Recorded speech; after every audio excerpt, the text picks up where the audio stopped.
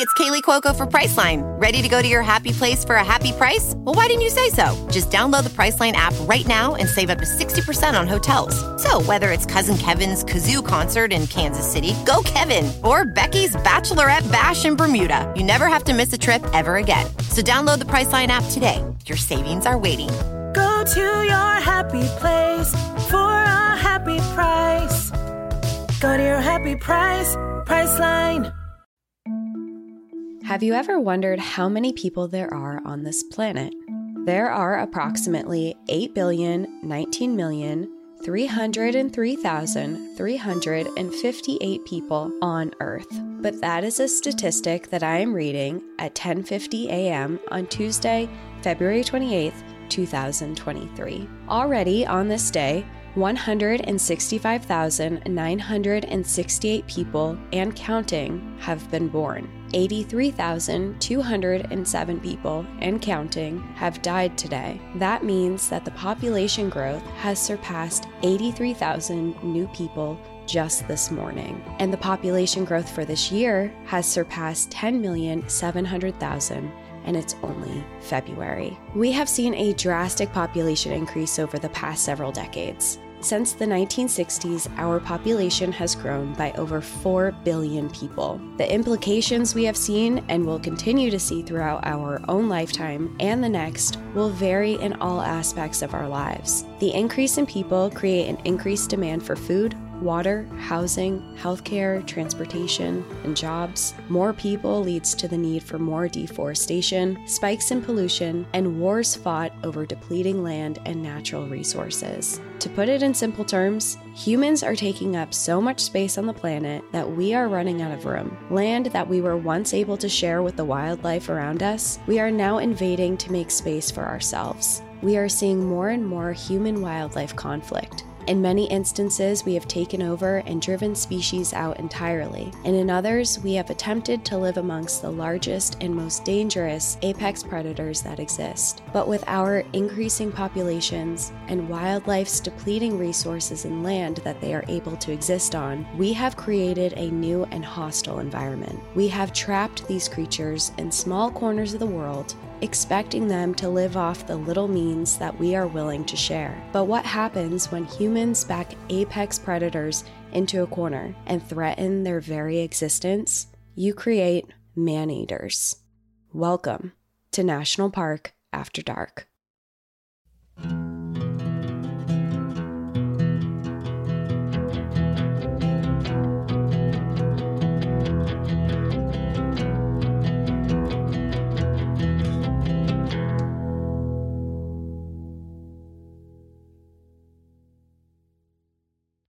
I have goosebumps. It's my favorite type of episode, and I'm so excited that you're telling me instead of vice versa. I know, we've switched roles for this one. Oh my God, I'm so excited. But to be fair, you are the one who told me about this episode. This episode was your idea. Okay, yes, but I know very little about it intentionally because I was like, okay, I know this subject. I brought it up to you and I'm just excited for you to take the reins so I can, because I stopped. I was like, I don't want to know any more about it. I just want to be taught. So like, I want to sit back and relax and hear the story. Yes. Oh my God. Okay. I'm so excited you're doing this week. Okay. Really quick, before we get into the story, I just want to say, if you want to listen to this episode ad-free, we are now on Apple subscriptions. We also have bonus monthly episodes. We have extra trail tales. We have a lot of exclusive content on there. So you can join on Apple subscriptions. Yeah. Now you have two choices, Patreon or Apple. Pick your poison. Yeah. Whatever you prefer. Yeah. But there's a lot of cool stuff on there. Okay, all right. Are we good? Sorry to rush you. Like, this is all great, but I am so excited for this episode. Okay, let's talk about tigers. Okay, great. Well, we are doing a man-eater episode, and we're doing another tiger man-eater episode for this one, and we are heading to India for it. Just get into it. I'm just so excited. Just go. We have nothing to talk about. Just tell the story. Okay.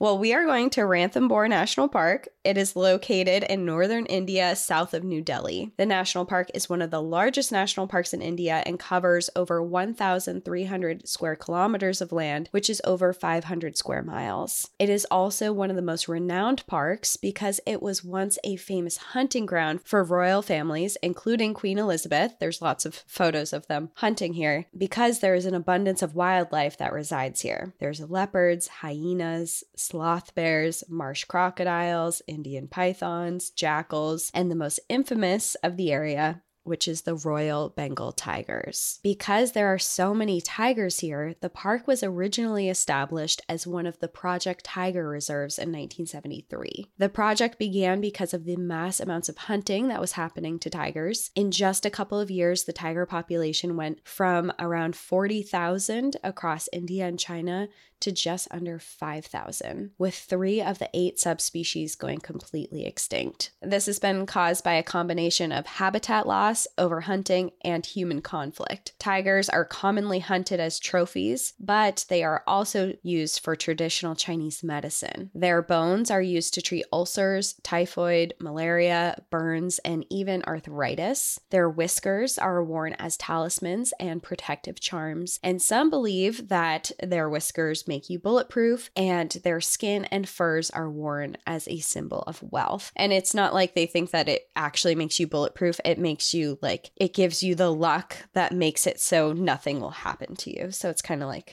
you're bulletproof to anything coming at you. Okay. Tiger penises are used as an aphrodisiac when they're eaten, and despite there being absolutely no medical evidence, they are used as a treatment for erectile dysfunction. Yeah, the key for that is no medical evidence of that work. Yeah, it's there's other means for that. Yeah, let's find another route to get it going, to get it spicy. Along with that, even though some of the use of tiger stuff has been proved to help with ailments, scientists have found alternative methods that work significantly better. They've found simple herbal treatments that work better than anything that tigers have, and they also have developed actual medications that help. Despite this, the poaching of tigers is still happening and is still a major problem, and even Chinese and South Asian governments have informed the public of these treatment methods and have tried to yield against tiger poaching, but it's still happening very often. There's an average of 124 tigers that are killed every year. In 2016, a known 316 tigers were confiscated from traffickers in just Thailand alone. Now, these numbers might not sound like they're super alarming and huge when we're talking about a couple hundred, but tigers are one of the most critically endangered animals in the entire world. The Ranthambore National Park was established on November 1st, 1980 to grant further access and protection to the tigers inside of this park. Along with that, the Tiger Reserve was expanded to surrounding forests as well. So there's the park, and then right outside the park, there's tiger reserves specifically for them. Okay. Kind of like a buffer zone. Yeah, it is.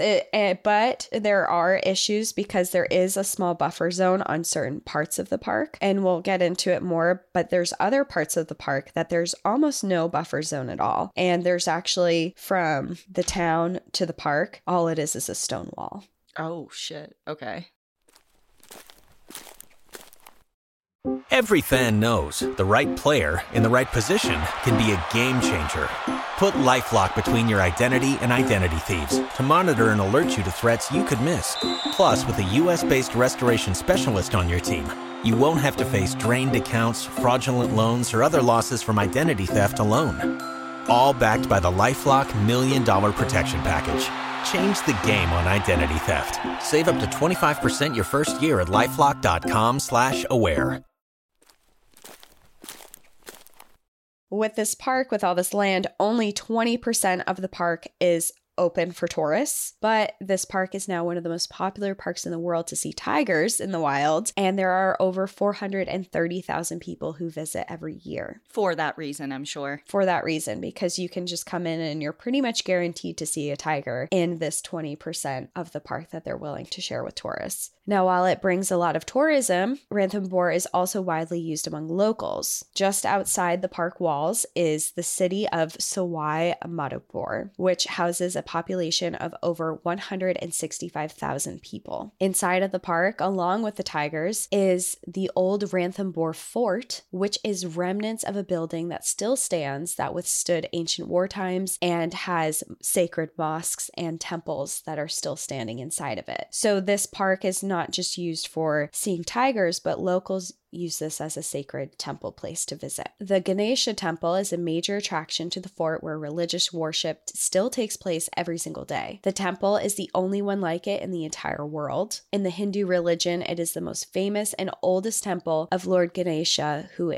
in Hindu mythology is said to be the god of wish fulfillment. He is the god of wealth, fortune, wisdom, and education. It is said that he and his whole family once lived in the temple, and Hindus from around the world travel to be here. And even every single year, thousands of people send in letters and their marriage invitations to this temple in beliefs that they will get the blessing from Lord Ganesha as a symbol of their hope and wishes to be fulfilled. Oh, that's really interesting. Yeah, it has a huge cultural significance here. However, to travel here, you have to use the Fort Trail, which is a walking/road trail that leads you directly through tiger territory. And for some unlucky travelers, they cross path with tiger T-24, also known as Ustad, the king of Ranthambore National Park, who was also to become a known man-eater. So you just walk. You just walk through tiger territory. I mean, there's something to be said about, I know people technically walk through tiger territory all of the time because they live there and tigers are part of the ecosystem. But to be in such a place that has such a high concentration of tigers that you're almost guaranteed to see them is a whole different situation. You're just strolling down a dirt road. It's like, and people do drive and you can take motorbikes and stuff, but walking is also a way to get to the temple in a very common way. That reminds me of have you seen those videos of it's a person on a GoPro on like a dirt bike or a motorbike and they're just strolling down the road and then all of a sudden a tiger comes out of the bush and chases after them. Have you ever seen those? Oh my God. Yeah. I've seen the ones with bears doing that, but not a tiger. Yeah. Yeah, there's a couple I've seen that get circulated here and there, Oof. And it's so scary because I just think of a cat wanting to chase something that's going fast, that's zipping by it. You know what I mean? And they're so fast. I know.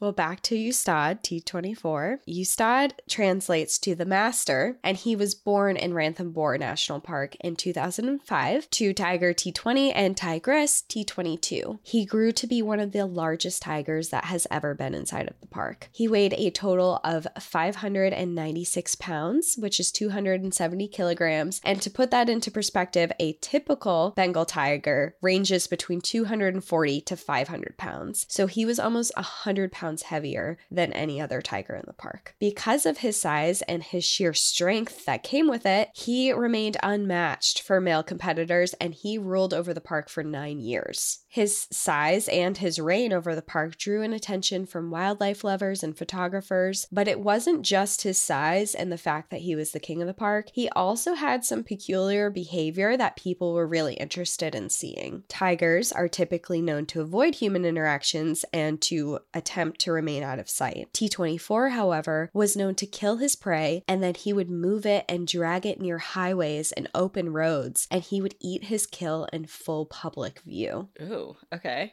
Have a show. He's like, I just fucking murdered this. Yeah, look Watch at me. Eat it. Look at me. Can you get a guess? Look at me. Yeah.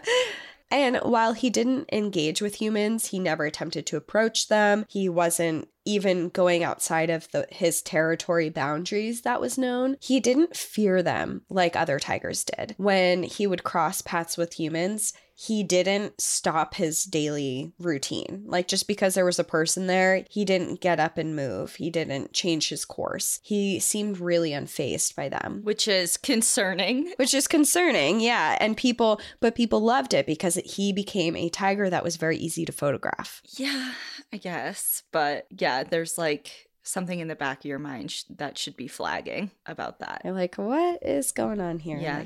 Everyone else is afraid and this huge ass tiger doesn't care. Now, while Bengal tigers typically live alone and aggressively mark their territories to keep any rivals away, males will also briefly allow the company of female tigers for mating purposes only. And while it is documented that male tigers will have a role in raising cubs if the mother's not around, typically the mother leaves and raises the cubs on their own. There's some single moms over there. And both male and female tigers are known to mate with many other tigers throughout their lifetime. People have joked that they're polyamorous, they don't have life partners, they kind of just travel around mating with whoever, creating more tigers. But T-24 was different. This was another behavior that was very different that made him more interesting than some of the other tigers. T-24 found a life mate. Her name was Noor, also known as T-34. They ruled the park together, and with their first litter, they had a male cub, who T-24 helped to raise. Photographers and visitors of the park captured videos and pictures of T-24 teaching and playing with their cub.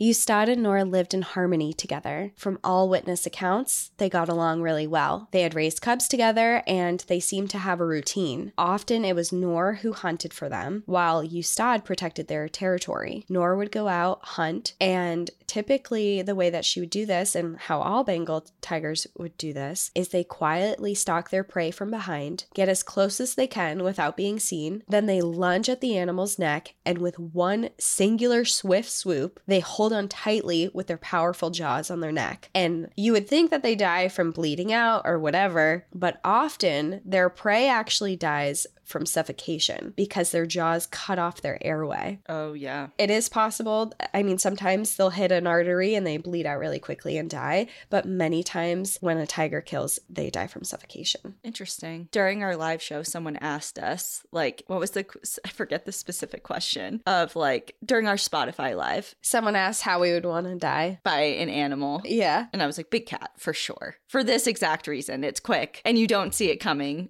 hopefully. Yeah. It's just like one and done. Yeah, like I don't want to go any other way where it's like suffering or I know it's coming or whatever. Like if I could just... It's just like you're strolling, having a nice time, and then your lights out. Yeah. I wake up somewhere else. I'm like, oh my God, that simulation's over. Wow. Wow, that's cool. I'm a fucking eagle now. Exactly. So Noor often did the hunting for them, and she would make her kills, and then Ustad was actually the one who would go back later for it, and he would drag it into a well-hidden place for him, her, and their cub to eat in a safe, private area. So did they spend a lot of time together, or was it just they got together? They shared the same territory, and they spent all their time together. Okay, because I wasn't sure if you meant that they just repetitively mated with each other, whereas usually they would just like find whoever else. No, they lived together, and this was like kind of an odd behavior because a lot of times it was just you mate and then you live on your own. Mm-hmm. But they lived harmoniously together. They hunted together. They ate together. They stayed in the same areas. They didn't, I shouldn't say they hunted together because they hunted separately, but ate the same kills. Yeah. They hunted for each other. Okay. Mostly Noor. And sometimes these kills did clash with locals because the park literally bordered the city. There was just a wall that separated them. And on the other side of that wall was grazing pastures for farm animals. So it wasn't uncommon for farm cows to pass through the open gates and get taken down by a tiger, which caused a huge issue for locals because this was how they made their money. It was their means to survive were these farm cows and this livestock. So this would cause a lot of stress to the locals when this would happen. But because Ranthambore has park rangers employed to protect the tigers from angry locals and poachers, it was very difficult for the locals to ever retaliate against the tigers. It didn't mean it didn't happen because it certainly did sometimes when locals had been upset or that this type of thing had happened or upset with the service for not protecting them from tigers. It wasn't uncommon for them to try and poison them, to burn down forests. There was even instances where the people burned down the Park Service's building. Oh, shit. Because they were so angry. So there's definitely some high tensions between the people of the area and these tigers being there. Ustad and Noor's cub, after about 2 years with them, left the territory, and it's not uncommon for young to become the alpha alpha male and actually take over the territory and not leave. Many times the son will actually take over after the father because they're big, strong, younger. However, their cub never outgrew the massive size of Ustad and did not attempt to even challenge him. When it came time, he left and he found his own territory further north, outside of the park and inside of a tiger reserve. Where T-24 was located inside of the park, his territory was directly through the walking path to the temple. Park rangers, because of this, had to heavily monitor the path, and often they did close it because of tiger activity that was too close to it. They would monitor to protect visitors and also to protect the tigers from the visitors. It was not uncommon for park rangers to move a recent kill away from the walking path to have it open daily for visitors. If the tigers killed their prey and moved it close to the path, the rangers would then move it farther away, disrupting the patterns of the tigers, which would then cause them stress and unrest when finding their kill to be moved. With so many visitors walking along the pathway, it was also just too dangerous to have them so close to humans. So they were trying to mitigate this issue by having tigers as far away as possible, but they were influencing that and then still allowing the people to come in for their daily prayer. And their daily prayer, I think I read it was they have 5 prayers a day. Oh, wow. So there are people coming in and out of this path all day long. Can you just think about for a second how scary that job is? So scary. Like, it's like, okay, you have to, I'm sure there's many people involved, like people on the lookout, armed guards, and people to actually physically move it too. But damn, like, what a scary endeavor. Yeah, you just never know when one's going to be around.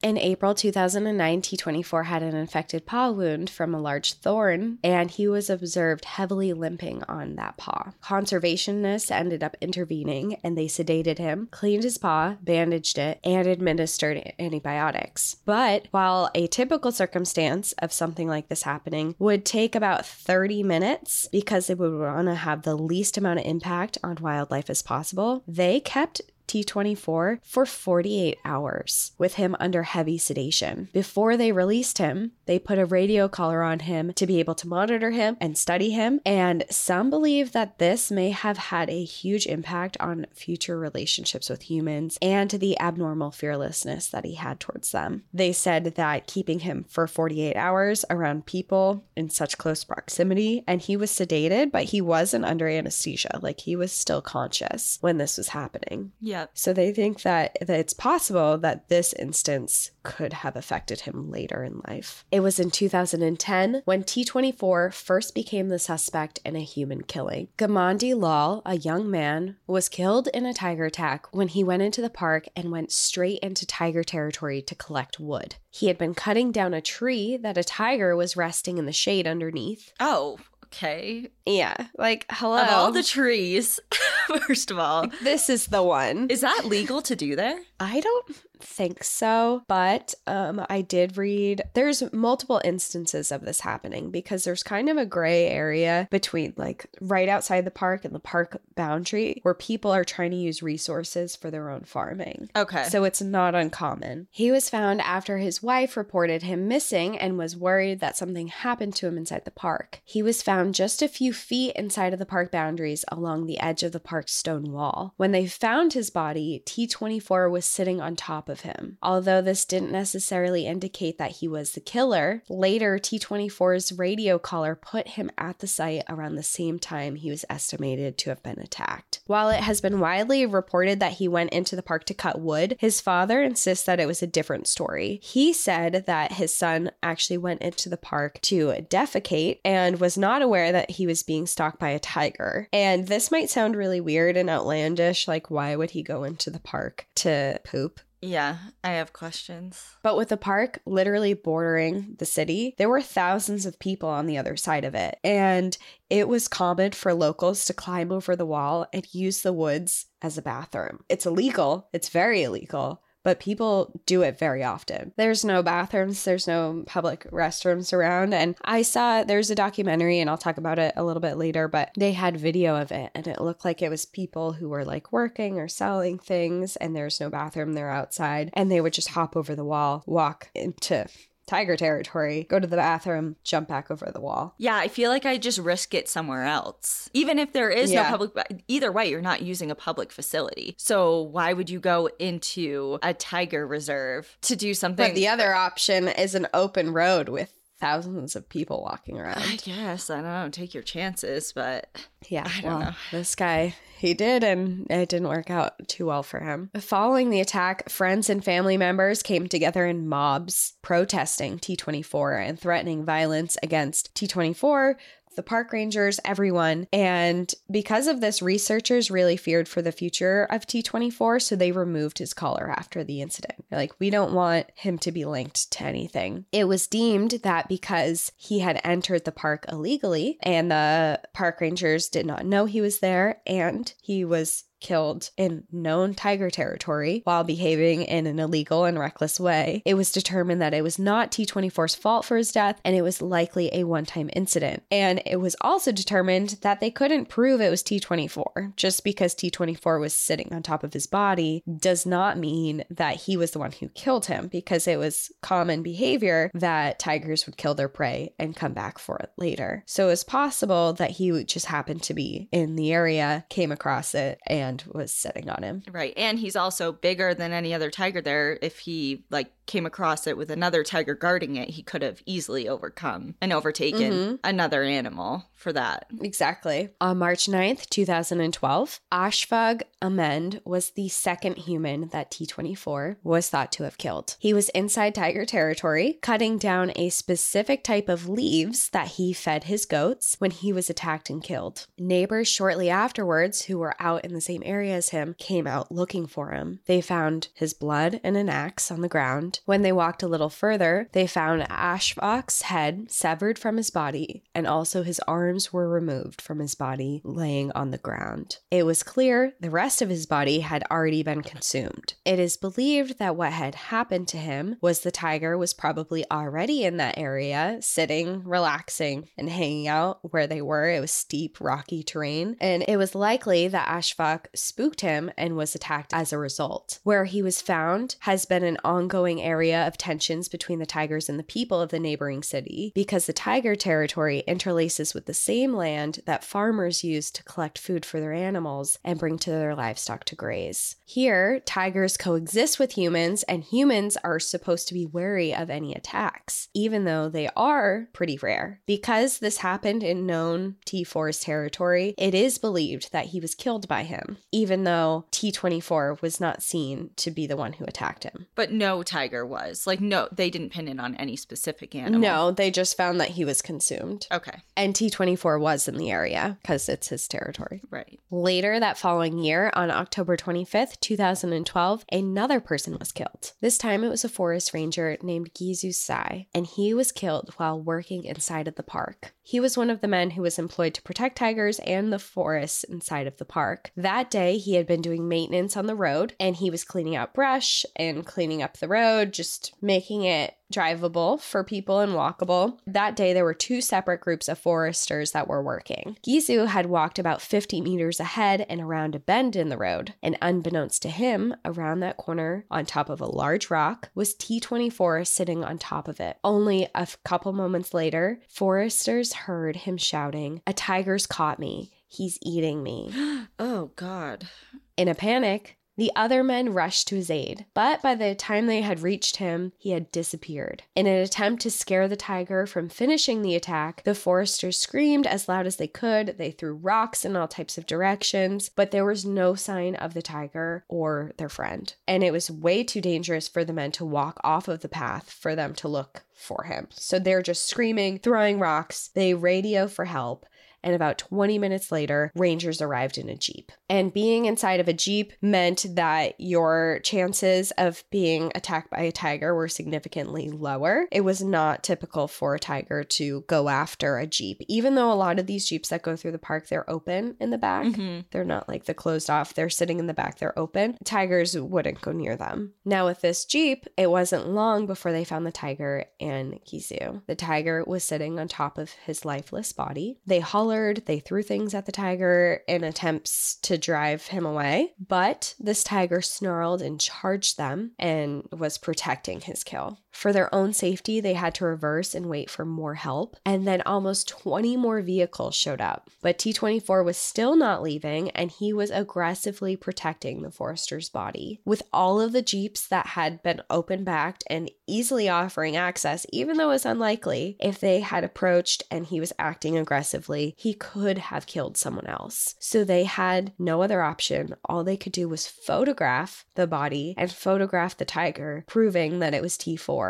to positively identify him later. After several hours and the use of firecrackers, they were able to get T-24 away from the body long enough to come in and retrieve it. And it was really fast. It was like he stepped away, get in, get out. Yeah. And it was very clear that he was killed in deliberate tiger fashion. He had taken him, grabbed one quick grab to his neck, and suffocated him from the force. This was now the third victim of T-24, and townspeople were a mixture of upset and understanding. Some people believed that if you enter tiger territory, that was the risk, while others believed that tigers were a huge danger to all people, especially T-24. I just have a question really quick before you go on. Yeah. How was he able to shout out that he was being actively eaten if he was suffocated so quickly in one swift movement? I don't understand that. I don't know. Like, maybe it was like he grabbed him and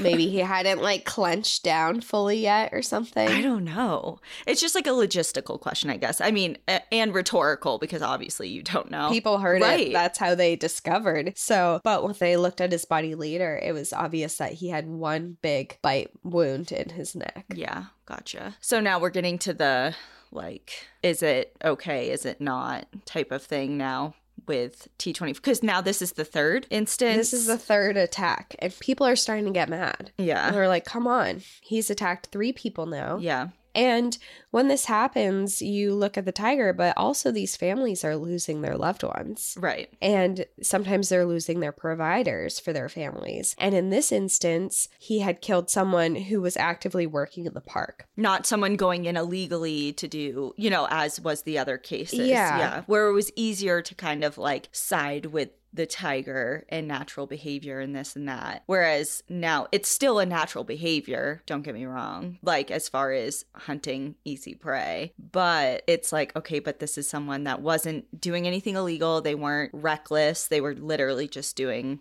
their job. Mm-hmm. And they're labeling T-24 as a man-eater now. They're like, this is the third person. Come on. What's going on? But with the Park Service and conservationists, they're still saying, you know, he probably spooked him. He came across. We were walking in tiger territory. This is the risk with the job. Mm-hmm. And he would not have wanted a tiger to pay the consequence. Yeah, it was just like, at the end of the day, this is their behavior. This is the risk. We know the risks and we work here. So nothing happened still with the tiger. And the next few years went relatively smoothly for tiger attacks. There were no fatalities. Ustad and Noor continued living their lives inside the park. They had another litter, and this time they had 2 male tigers. Again, they stayed together as life mates. They raised the cubs together. They caught more footage of interactions between T-24 and his cubs. He was playing with them, teaching them. They had footage of his cubs like kind of annoying him and jumping on him, and him just like allowing it to happen. He was all in all, he was like a good dad. As they grew older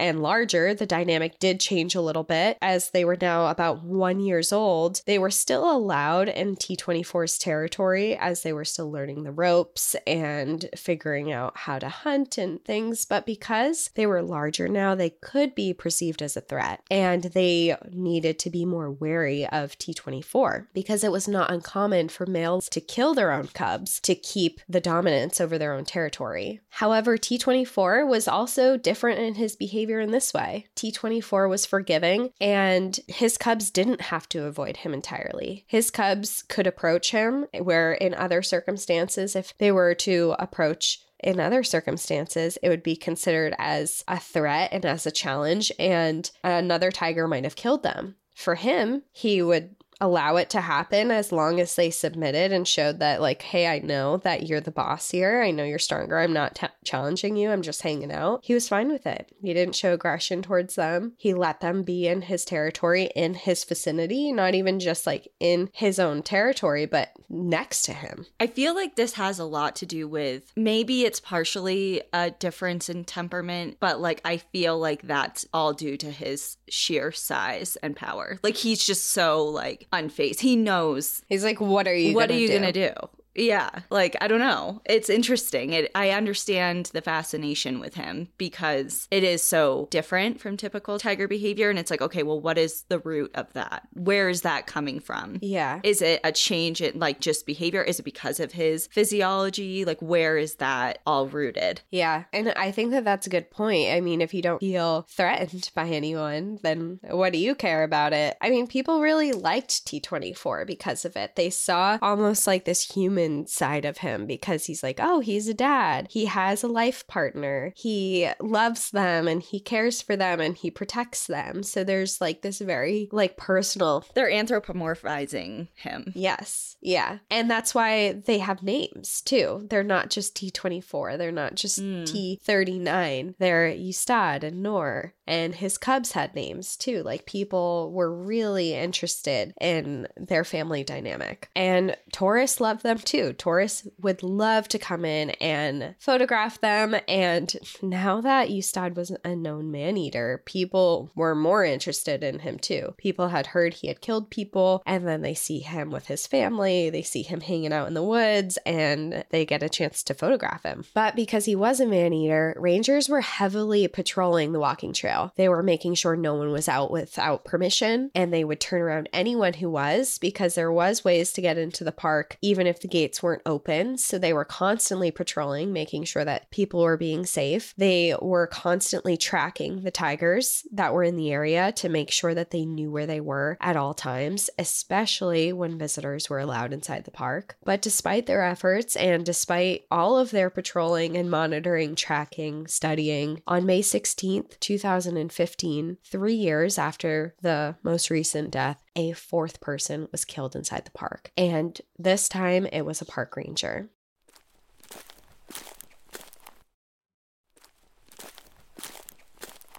Ranthambore Sani was a longtime forest ranger at 42 years old when he was out on patrol and got an incoming radio call that there had been a tiger spotted crossing the main road inside the park, with visitors that were on the path that were on motorbikes, bicycles, cars. I mean, there were people walking. It was his job and 2 other rangers to investigate and to evaluate the danger that was there. When the 3 rangers arrived, they were informed of the tiger in the area and where it was last seen. Paul gathered information from the witness, who was a man visiting the temple that day with his family, and then he walked in the direction of where the tiger was last seen. When he stepped off the path, he was attacked by a tiger. The witness who had originally called them heard the rustling in the bushes. He jumped in his car and drove quickly to the area, slammed on his brakes, right where Ranthambore had stopped, and he saw Ranthambore with his neck inside a tiger's mouth. His body was limp, and the tiger was lifting him up to drag him away. With the screeching of the man's brakes, the tiger was spooked, dropped Ranthambore, and took off. The other rangers were able to quickly jump off the trail and drag his body onto the main road. At the same time, a Jeep that was carrying a group of tourists on safari was passing by. They stopped the Jeep, had all the tourists jump out of it, and they loaded Ranthambore into it. Then they took off to a nearby hospital, where unfortunately Ranthambore died on his way there. Okay. So he wasn't deceased at the scene. But no. Okay. Very quickly after. I can just imagine being a tourist in that situation where it's like, this person just got attacked right here. Get out. Get out of your Jeep and walk. I know, it's like the tiger's still on the loose that literally just attacked this guy. He's around here somewhere, but we gotta go. We have to confiscate your vehicle. And best of luck to you. I mean, obviously, I know there was still people with them, but yeah, what an experience. And it was a large group, and yeah, and there was someone with a car and stuff too, and it's just like seeing that as a tourist, especially like who knows what part of the world you're from when you're on that safari and you're just like, it's your first time in India. So out of your element, and that happens. The worst case scenario. Yeah. Yeah. While the witness did see the tiger attack Rampal, he could not confirm which tiger it was or say that it was definitely T-24. What he did know was that it was a male tiger, but T-24's son, who was also very large, was in the area as well. To evaluate the incident, more rangers came to the scene where they found and identified T-24 searching for the body. He was seen licking up blood that was on the ground, and when rangers approached in the jeeps, he growled at them. Eventually, T-24 gave up his search for the body and left the area. The reasons for this attack was widely argued. Some say that the tiger was surprised by Rampal and reacted by attacking. Others say that he was carrying a baton at the time and the tiger felt threatened and attacked because he thought that he might be attacked with the baton. While others disagree with both of those theories, and they say that the tiger was clearly stalking him and chose his prey. This attack on a forest guard hit news reports quickly and spread countrywide. First, it was reported that T-24's son was the man-eater, but quickly those reports changed to it being T-24. While there was no proof at all that T-24 was the killer, the news spread across the nation that T-24, a man-eater, had killed a fourth person. And this sparked absolute outrage among citizens. Many people begged for T-24 to be killed or to be relocated. Some villagers threatened to go in and hunt him themselves, even though that was very illegal. And with the positive ID of T-24 smelling the blood of Rampal, they came to the conclusion that it was T-24. However, we also know that T-24 was often not the hunter in his territory. It had been observed many times that Nora was hunting, or that he would steal kills from other animals. There were leopards in the area that he often stole kills from as well. So with this behavior of just seeing him searching for the body was no indication that it was actually him that killed Rampal. Yeah, you can't base the whole argument on that. That would never hold up in court. Never, but they did. And while forensics are a mean to identify man-eating tigers, they can use forensics to look for human DNA on the tiger. And it's a measure that's commonly used in instances where people are consumed by animals. They didn't do that. Why? Do they have, okay, I guess my question is, do they have, when they had him for those 2 days, did they take like DNA samples from him? And I feel like they should have that on record or in some sort of bank so that they could test the bodies. I don't know if they did, but they could easily come in, sedate him, or and take DNA. Grab. Yeah, they could take DNA from, I mean, you can collect DNA from like scat samples and other things like that. Like, I feel like it's easy enough to conduct an investigation that way, but you're telling me they didn't. They didn't. They did not do that. And a lot of people have the same argument that you're having right now. Like, hey, it's so easy. People do this all the time. Why aren't we doing it? And this was blamed on lack of funding and resources by the Indian government. So they were severely underfunded, and they were so severely underfunded that even the rangers in the park don't have uniforms. Okay. That, like, they are living off of very little means to protect the park.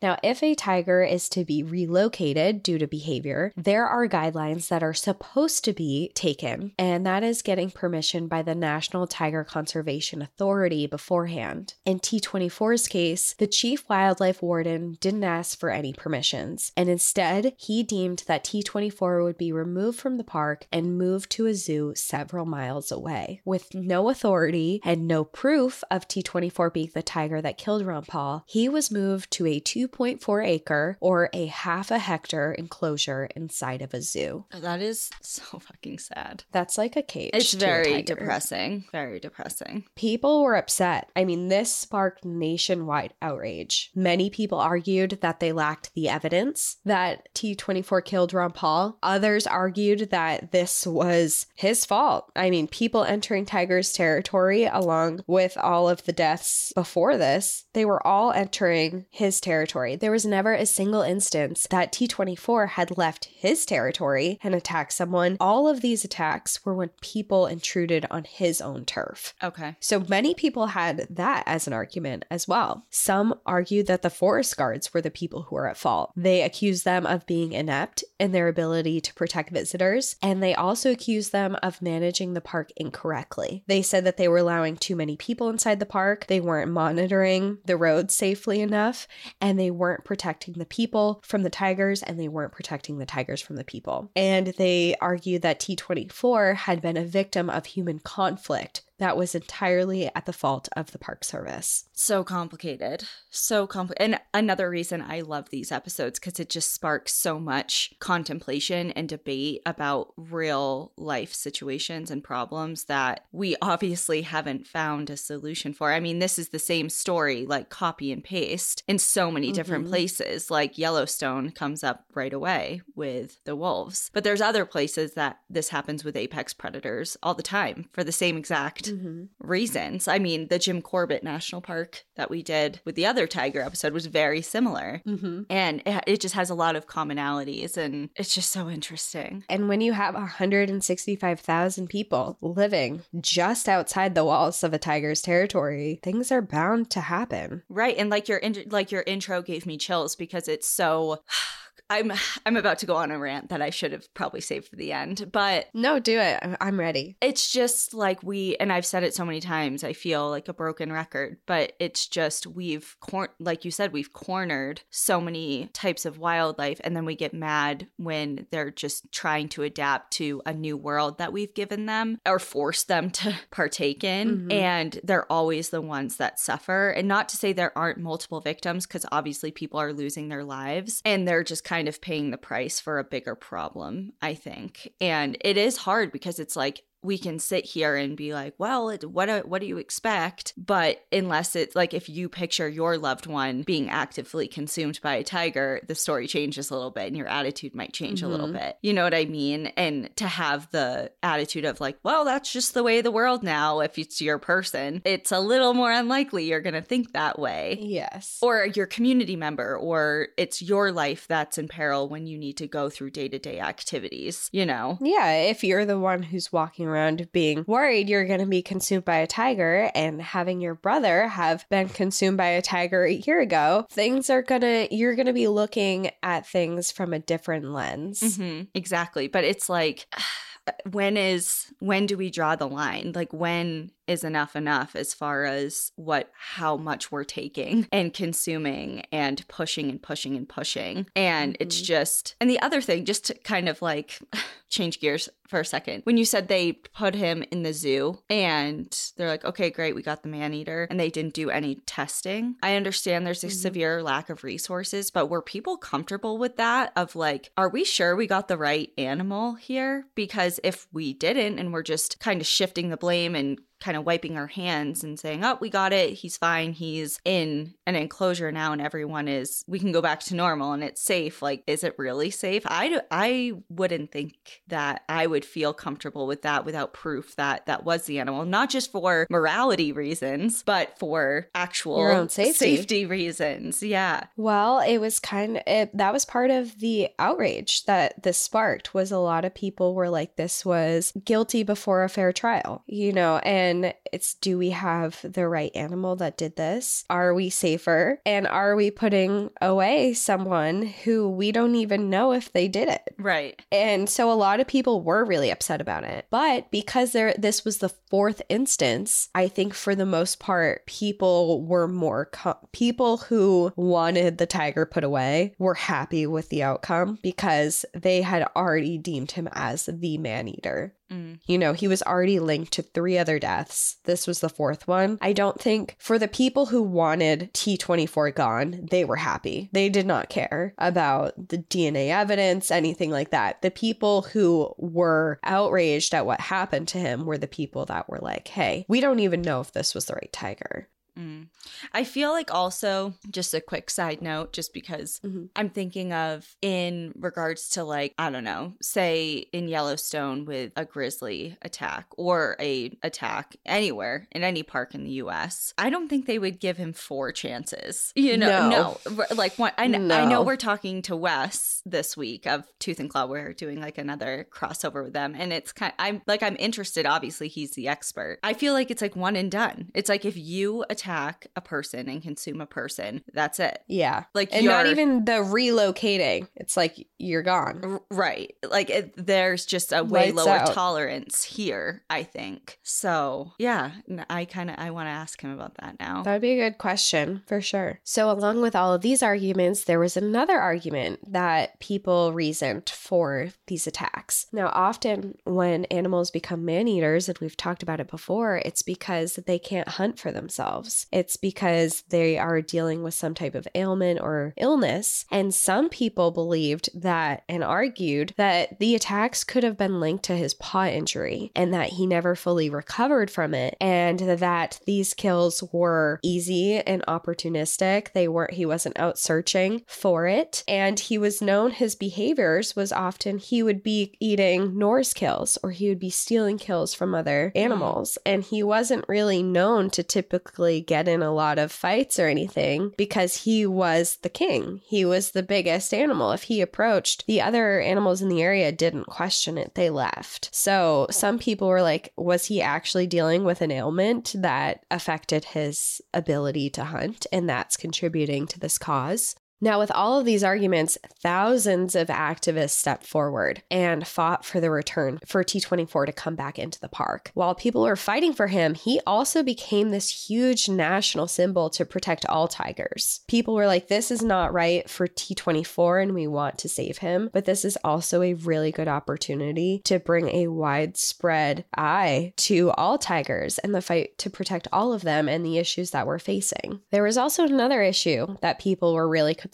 about, and they brought the attention to the fact that because T-24 was removed, now his 2 cubs, who were just over a year old at this point, were at risk of a tiger attack. With T-24 gone, it was only a matter of time before a new dominant tiger would come in, claim the territory as their own, and more than likely kill the 2 cubs. Yeah, and steal Nor. Steal his lady. Steal his lady. Which brings me to Nor and how she's dealing with this. As his life mate, she was under severe stress when T-24 was gone. She was seen walking their territory in search of him. She was wailing and crying, calling out to him, and each time she received no response, she became more distressed. She spent the next several weeks searching and crying for him. One day, after all of T-24's scents had been washed away from the rains, a new male tiger entered his territory and he pursued Nor, who was still, I will add, was actively searching for Ustad at this point. He followed her relentlessly until one day she finally submitted to him and mated with him. Now, with this new male taking over the territory, T-24's cubs abandoned the area and headed north and have not been seen in that area again. The fight to bring T-24 back was brought to the courts. After other courts refused to hear the petition to bring T-24 or shut it down entirely, one activist went straight to the Supreme Court. He petitioned that the Wildlife Department had failed in their treatment of T-24 when they blatantly ignored to get the correct permissions to relocate him that are instituted by law under the Wildlife Protection Act. He argued that T-24 was given capital punishment without a fair trial. He stated that there was no forensic evidence that connected to him or any of the other deaths that he was accused of. He stated that T-24 should not be moved to a zoo or another park until after the appropriate proceedings were done. While waiting for this petition to be heard, T-24 was experiencing severe medical issues under the supervision of the zoo, with T-24 only being fed already dead animals and almost no area to roam in comparison to what he had before. His lack of movement caused an intestinal blockage, which required him to have emergency emergency surgery. The surgery was successful and he did recover, but this became a chronic issue that frequented his life for the rest of his life. The Supreme Court ultimately decided that they were not going to interfere with the removal and relocation of Ustad. They stated that because he was a known man-eater, he was linked to 3 other deaths, despite this one not having forensic evidence. They were not willing to risk more human lives, and they sentenced Ustad to live out the remainder of his life in captivity. On December 28th, 2022, at 17 years old, Ustad died in captivity after being diagnosed with bone cancer. Noor, also known as T-39, is still spotted within the park. She has had several litters since T-24 was relocated to the zoo, and she has not found another life mate. Most recently, her 2 cubs that she had with another tiger have been reported missing, and it is thought that they have been killed by her mate to prevent them from taking over their territory. Ranthambore faces another challenge today. The population of tigers inside the park has increased drastically, with a 45% increase in the past 8 years. In 2014, there were 59 tigers. Today, there are 86 of them living within the park, which has caused issues with tigers fighting over territory. It has also increased risk of human conflict and attacks inside the park. Inside India, there used to be over 40,000 of them that used to thrive. But now,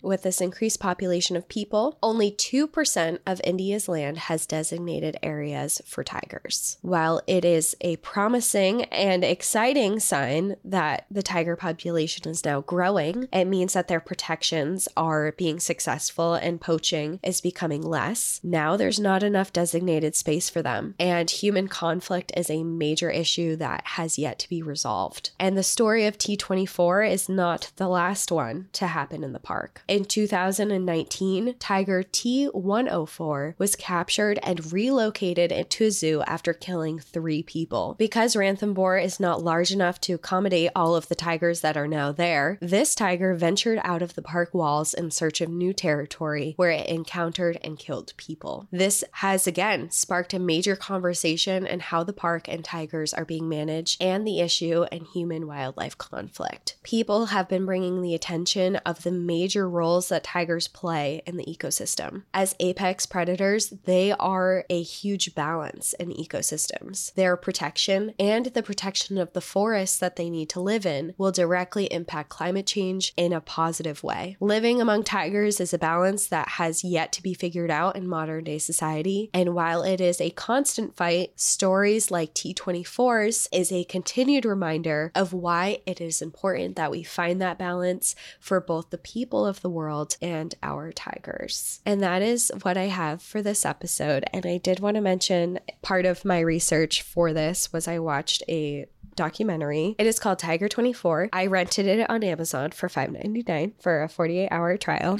Yeah, you can even buy it on Amazon for $14.99. But the documentary is really interesting because the person who created it, they went to Ranthambore National Park to create a documentary on tigers there. And he was originally told, like, go check out a mom tiger and her cubs. It makes for great documentary footage. And he came across T-24 and was immediately, like, enthralled with him and follows him, and while he's following him and documenting him, he kills the park ranger inside the park. Oh, so this is happening as the story's unfolding, not afterwards. Mm-hmm. Okay, that does make it very interesting. I mean, not that it wouldn't be already, but... Yeah, so he has footage of the park ranger, like, right after he was killed, trying to get the tiger off of him. I mean, he was there when all of this was unfolding. And he was also there while all of this outrage was outpouring for the families that were affected. You know, he goes into their homes. You can see how horribly affected that the families are by this. You see how horribly affected the park is by this. It was a really interesting documentary. I totally recommend it if people are interested. It's called T-24. Well, I'm definitely interested. And I was holding out because the whole reason I even suggested this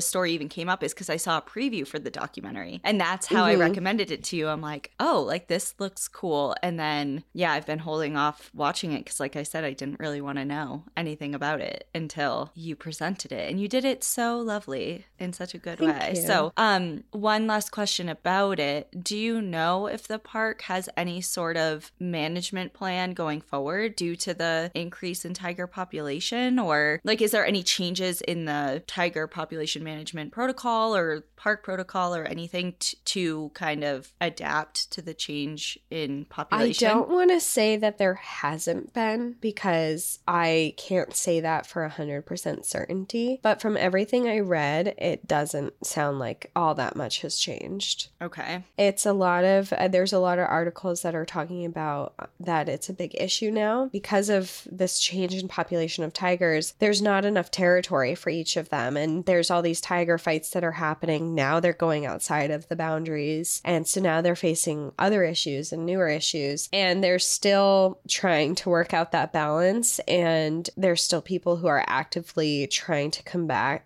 human conflict and try and make it not happen. But as far as like the protocols and things that are being done differently, I'm not totally sure. Okay, interesting. And then I guess the last thing is something that we talked about in the very, very beginning briefly. And I just kind of want to like, it's a selfish like... It's a selfish inquiry. Okay. Just because obviously like we have so many listeners that just surprise us with the connections they have. And not that like I couldn't do this on my own, but there is a facility in just outside of Denver that I've been really interested in visiting. And you can visit it, but it's not like you can just go up and visit it willy-nilly. I think you have to know people. You have connections or like... You're like, does anyone know people? Are you someone who can connect? Seriously, that's what I'm doing. Okay, what is this facility? Okay, it's called the National Eagle and Wildlife Property Repository, and it's essentially this huge, like 16,000 square foot warehouse that has over 1 million different specimens from different like critically endangered species that have been confiscated for the illegal wildlife trade. And it's outside of Denver. And it just reminded me because you talked about, you know, the trade and kind of trafficking of wildlife, of tiger parts, which obviously is illegal in many places. And it just kind of sparked that. I'm like, oh yeah, it's not a museum or anything, even though they do, I think, do sometimes tours or different educational talks there and things about the illegal wildlife trade. But I think it's managed by the U.S. Fish and Wildlife Service. Interesting. But yeah, if anyone has connections, I would love a tour of that facility and to talk to anyone there because that, I mean, the illegal wildlife trade has just been like the thing that lights my soul on fire. Like it just gets me so riled up. And you need a tour. I need a tour, man. Someone hook me up. But it is like, it's such a widespread problem. And obviously that's a story for another day. I have a book that I'm reading. It always starts with the book. Let me get the author before I say anything because I want to give people the credit. Okay, yeah. So the book is called, and it's one of those that I'm reading a little bit at a time in between other things. So I've been technically reading it for a while, but it's called Poached Inside the Dark World of Wildlife Trafficking. And it's by Rachel Love Newer. And it is just so good. Like, it's just it's one of those books that makes you sad to read. It's like a double-edged sword. Like, you want to know, but it's also extremely depressing. But once you know, it's like, oh. Yeah. And she's a journalist, and she kind of goes deep into the underground dark belly of the global wildlife illegal trafficking trade and whatever. Anyways, we're going off the rails. I'm going off the rails, as I always do. Someone email us if you know, npadpodcast@gmail.com. Please send an email. For the love of God, please do it. Okay, anyway. All right, well, I'm going to put the documentary on the list to watch, and thank you for covering him and his story. Yeah, well, everyone, thanks for tuning in. I know this was a longer episode. We'll see you next time. In the meantime, enjoy the view. But watch your back. Bye, everyone. Bye.